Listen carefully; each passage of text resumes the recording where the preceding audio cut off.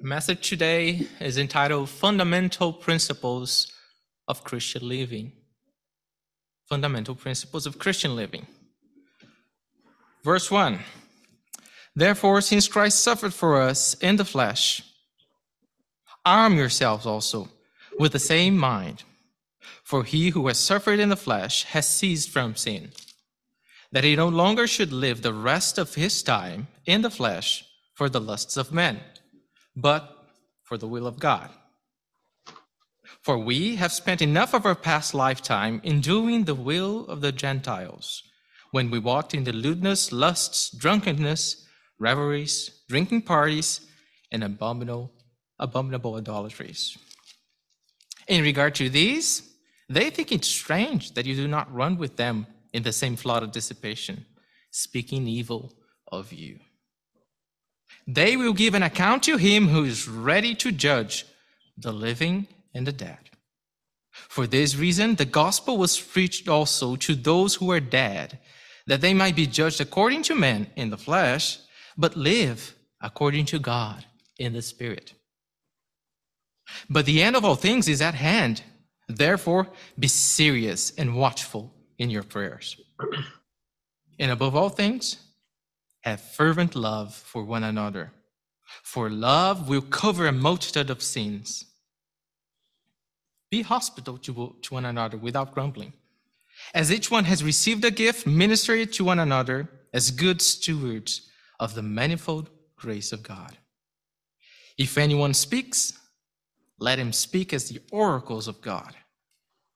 If anyone ministers, let him do it as with the ability which God supplies, that in all things God may be glorified through Jesus Christ, to whom belong the glory and the dominion forever and ever. Amen. Now, I've entitled this Principles of Christian Living, Fundamental Principles of Christian Living, because I do believe, after a little digression in chapter 3 and verses 17, 18, 19, Peter turns back into the main topic of his epistle, which is guiding Christians on how to live their lives among persecution, difficulties. And here he's going to sum it up in terms of the very core principles that should guide the lives of Christians.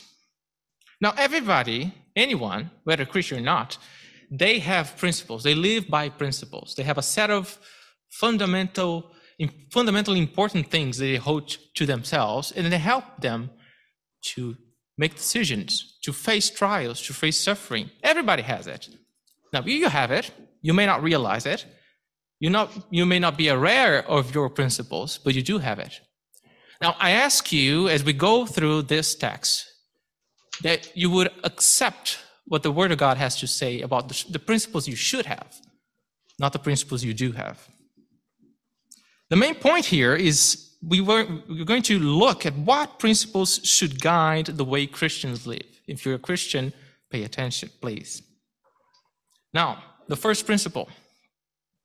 Look to Christ, for he is your example. Let's turn to verse 1. Therefore, since Christ suffered for us in the flesh, arm yourselves also with the same mind. Which mind? Peter here is talking about a specific type of suffering, you see? Not any type of suffering.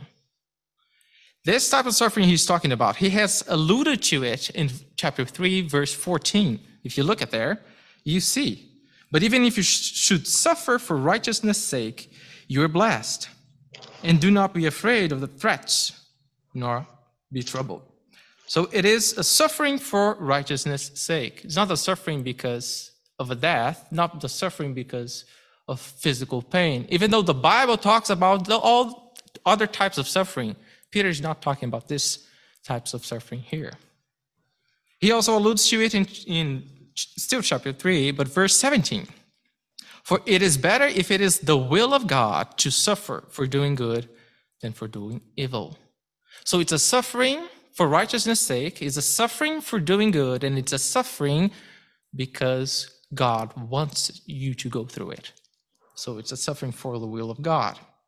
He also alludes to it And now you understand why he is putting Jesus as our example in verse 18 of chapter 3. Just before he does the digression in verses 19 to 22. Verse 18, for Christ also suffered once for sins, the just for the unjust, that he might bring us to God, being put to death in the flesh, but made alive in the spirit. So Christ suffered a particular suffering, and we should look to that as our example. Now, Jesus' suffering had a purpose, if we can see in verse 18. What's the purpose of Jesus' suffering? To bring us to God. It wasn't for his own benefit. The will of God had to be fulfilled, and Jesus went to the cross and suffered for it, so to accomplish the will of God. Now, if you want to look at Matthew 26 in chapter 26 in verses 36, starting on 36, we'll look at how the mind of Christ approaching the suffering, because different from us, Jesus knew the suffering was coming. And the anticipation of that suffering to him brought him agony. Now, in Matthew 26, if we look on chapter 38, and we talked about this on our Breaking of Bread just this week. Then he said to them, that's Jesus said to a few disciples he had with him in the Garden of Gethsemane, my soul is exceedingly sorrowful, even to death. Stay here and watch with me. So he is admitting he is sorrowful because of the anticipation of what's going to come on Calvary. Now, it's interesting to see in verse 39, he prays to the Father, oh, my Father, if it is possible, let this cup pass from me. Nevertheless, not as I will, but as you will. Also down in verse 42, oh, my Father, if this cup cannot pass away from me unless I drink it, your will be done. So Jesus knew he was going to suffer for the will of God. He knew he was going to suffer personal loss, but he chose instead to do the will of God. To do the will of God. In the same way, we as Christians, Peter calls us to look at this example, because we as Christians should have God's will regulating our lives, not our own will, not our own desires. Let's look at verse 1 again of 1 Peter 4. Verse 1 again continues. So, therefore, since Christ suffered for us in the flesh, arm yourselves. So put on this armor. Arm yourselves with the same mind. Prepare your mind. Be ready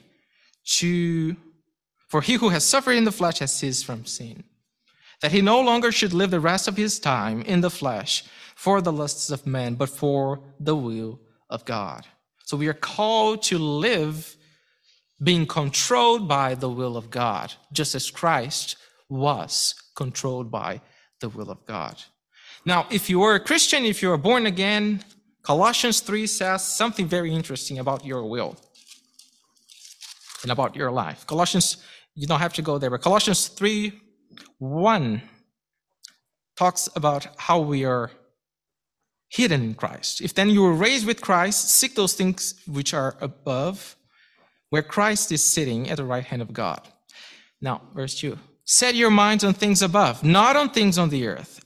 But then it even goes further, for you died, and your life is hidden with Christ in God. We have died for our own lusts and desires, for our own selves, and we are now hidden in Christ. Even further, Galatians 2:19. If you go to Galatians 2:19, you're going to see even further. For that's Paul saying, I, through the law, died to the law that I might live to God.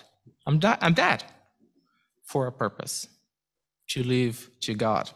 I have been crucified with Christ. It is no longer I who live, but Christ lives in me. And the life which I now live in the flesh, I live by faith in the Son of God, who loved me and gave himself for me. So Christ is our example. Christ is our example. We are saved to give up our will and become slaves of God. Let's go to Romans 14. Romans 14. Romans 14:7. For none of us lives to himself, and no one dies to himself. Talking about Christians. For if we live to the Lord, and if we die to the Lord. Therefore, whether we live or die, we are the Lord's. We are personal property of God now. You've been redeemed. If you have been redeemed, you have been redeemed to be the personal property of God. And not only that, in 1 Peter 2, verse 15, Peter uses a very interesting word to define Christians. 1 Peter 2:15. For this is the will of God, again, the will of God, that by doing good you may put to silence the ignorance of foolish men. Those outside, they're still dead in sin and trespasses. Now, verse 16. As free, we should live as free, yet not using liberty as a cloak for vice, but as bond servants of Christ. Now, the word bond service here is actually douloi, the Greek douloi, which means slave. We are called to be slaves of God, to give up our will and follow the will of God. So Christians are to follow this different pattern. And this is a different pattern. It's a contrasting pattern, contrasting both to what you as a Christian used to do when you weren't a Christian, when you weren't called by God, when you were lost in sins, and also what people outside are still doing. Let's go to verses 3 and 4 of chapter 4. So 1 Peter 4, verse 3. For we, and then the apostle is including himself there, have spent enough of our past lifetime in doing the will of the Gentiles, which is the will of the flesh, which is whatever I want to do at the time I want to do. When we walked in lewdness, lewd is a very interesting word, the indulgence of corrupt passions, lewdness. You might have in your version indecent behavior, debauchery, sensuality. We walked in lusts, fleshly passions, indulging in unlawful desires. We walked in drunkenness, or overflowing with wine, or excess of wine if you have in your Bible. Substance-induced intoxication, not wanting to see reality, wanting to hide yourself from reality by being intoxicated. We walked in reveries, reveling. Some translations will put it even as orgies. This refers to a sort of a feast or a merrymaking indulgence that the Greek and Romans had after a supper. Gas would overflow the city with torches and dances, and in honor of the Roman god Bacchus, the god of drinking, god of revelry, of religious ecstasy. Lots to think about there. We walked in drinking parties or banquetings. It has nothing to do with eating. It is gatherings for purposely drinking wine. So it's a gathering together for the purpose of drinking. And we walked in abominable idolatries, as the apostle says. Lawless idolatry. Just literally unlawful idolatry, detestable idolatry. Anybody and anyone that takes the place of God in your heart is an idol. And we walked putting everything and anything in the place of God. But we are not like that anymore. So if you strive for true Christian living, you should expect to be disliked and even blasphemed by unbelievers. Verses 4 to 6. Let's look at verses 4. 1 Peter chapter 4, verse 4. In regard to this, they think it's strange, they that outside still living in their own lusts and doing their own will, they think it's strange that you do not run with them in the same flood of dissipation, literally the overflowing of dissipation, speaking evil of you, which could be the speaking evil of you. The term is literally blaspheming you. They will give an account to him who is ready to judge the living and the dead. Oh, they will give an account. For this reason, the gospel was preached also to those who are dead, that they might be judged according to men in the flesh, but live according to God in the spirit, just as men in the past did. They received the word of God. They were ostracized. They were persecuted. They were killed. They were condemned by men in the flesh, but they live according to God in the spirit, just as like Jesus did. Right? We saw in verse 18. It's the same sentence, the same structure of the sentence. So look to Christ, for he is your example. Second principle, do not be half-hearted, for time is pressing. Do not be half-hearted, for time is pressing. Our approaching end is a powerful argument to make us sober in all worldly matters. Look at verse 7. But the end of all things is at hand. And then it follows with a list of very practical implications of that truth. We are called to redeem the time, to buy up, ransom the time in Ephesians 5. Ephesians 5, 15 to 18. You can go there or just write it down if you want. We are called to have in mind that the time is short. Every single day you live is one day less. God saved you and called you, and you're still alive for a purpose. He has his will. You ought to live for his will. You ought to find out what his will is and start living it, because the time is pressing. Verse 7, but the end of all things is at hand. Therefore, be serious and watchful in your prayers. Dial up your prayer. Take prayer seriously. And above all things, have fervent love. The word really fervent or earnest or deep is literally stretched out. Dial up your love. Put your love to the max. Have fervent love for one another. For love will cover a multitude of sins. Probably not that love will forgive any sin, but by loving others, you overlook the little sins. And more than that, by loving others, you'll fulfill this part of the law. Remember what Jesus says in Matthew 22. We can go there. Matthew 22, verse 36. When he's asked, Jesus, summarize the law, please. He was asked by somebody, I can't remember. Let's see, 36. Yep, a lawyer. A lawyer asked him, teacher, which is the great commandment? Which is the great or the greatest commandment in the law? And Jesus said to him, you shall love the Lord your God with all your heart, with all your soul, with all your mind. So love God. Oh, if we only could love God with all our heart, with all our mind, with all our strength, with all our soul. This is the first and great commandment, verse 39. And the second is like it. You shall love your neighbor as yourself. On these two commandments hang all the law and the prophets. If only we could love people as God loved us, how much wouldn't we live differently than we live today? Love also is called the bond of perfection in Colossians 3, in verse 14. The bond of perfection that binds together Christians.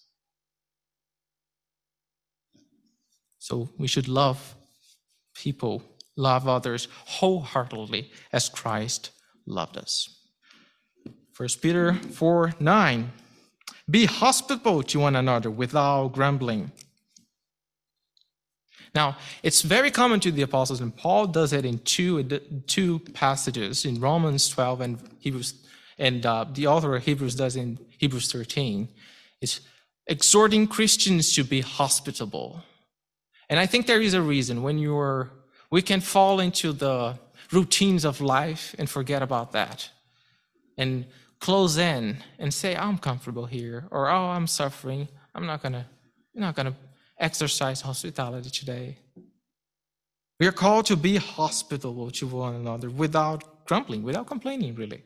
Stop complaining, right? And in the light of what God did for us and of what Christ did for us on the cross, being hospitable, is but a little thing, because he brought enemies to his table by giving his only begotten Son. How much shouldn't we open our houses, our hearts to others? Verse 10. As each one has received a gift, minister to one another as good stewards of the manifold grace of God. We're all given gifts as Christians, all given gifts. And Peter is emphasizing, use them. Use them to God. Verse 11. If anyone speaks, let him speak as the oracles of God, literally the utterances of God, the very words of God. Remember that we are called in Ephesians 4, and we can go there, Ephesians 4. Ephesians 4:25. We are called to have a specific pattern of speaking, or seek something when we're speaking. Ephesians 4:25. Therefore, putting away lying, let each one of you speak the truth with his neighbor, for we are members of one another. And then down in verse 29. Let no corrupt word proceed out of your mouth, but what is good for necessary edification, that it may impart grace to the hearers. So seek whatever edifies people. And what edifies people more than the very word of God? Soak yourself with it. Read it, memorize it, live it. Read it so much that if somebody cuts you, you bleed the word of God. If anyone speaks, let him speak as the oracles of God. If anyone ministers, let him do it as with the ability which God supplies, that in all things God may be glorified. So if anyone minister, let him do it as with the ability which God supplies. And here it's talking about ministering in the sense of, the word we use to minister here is the same word we use for deacons. It's serving, sharing resources. We all have resources at our hand God puts in our lives. Not for our own good, not for our own. We don't need that. We're given gracefully. But we can use for the will of God, for the service of God. Recall that of him, of God, and through God, and for God are all things. Why shouldn't your things be the same? So use your possessions for God. Make it count. That's the second principle. Do not be half-hearted, for time is pressing. The third and final principle. Seek to glorify God, for he is your sovereign. That's down in verse 11, second half of the verse 11. So, if anyone speaks, let him speak as the oracles of God. If anyone minister, let him do it as with the ability which God supplies. Now, that in all things God may be glorified through Jesus Christ, to whom belong the glory and the dominion forever and ever. Amen. The language is really of God already has the power. He's already, the kingdom is his. He has the right to have it. Just given what he has the right. Whatever you do all for the glory of God. That's 1 Corinthians 10:31. Paul talking about a different topic, but gets to the same conclusion. Therefore, whether you eat or drink or whatever you do, do all to the glory of God. We are called to do everything we do to the glory of God. In fact, Philippians 1:9 talks about a very interesting thing, that we are called and we are sanctified to the glory of God. God is working in us to his own glory. Philippians 1 in verse I bet it's verse 9 that I just said. And this I pray, this is Paul talking to the Philippians, that your love may abound still more and more in knowledge and all discernment. Verse 10, that you may approve the things that are excellent, that you may be sincere and without offense to the day of Christ, being filled with the fruits of righteousness. That's sanctification. Being filled with the fruits of righteousness, which are by Jesus Christ, to the glory and the praise of God. So being sanctified to the glory and the praise of God. So seek to glorify God in everything, for he's your servant. These are the fundamental principles of Christian living. First, look to Christ, for he is your example. Second, do not be half-hearted, for time is pressing. Third, seek to glorify God in everything, for he is your sovereign. This is how we will be able to live a life for God in this dying world.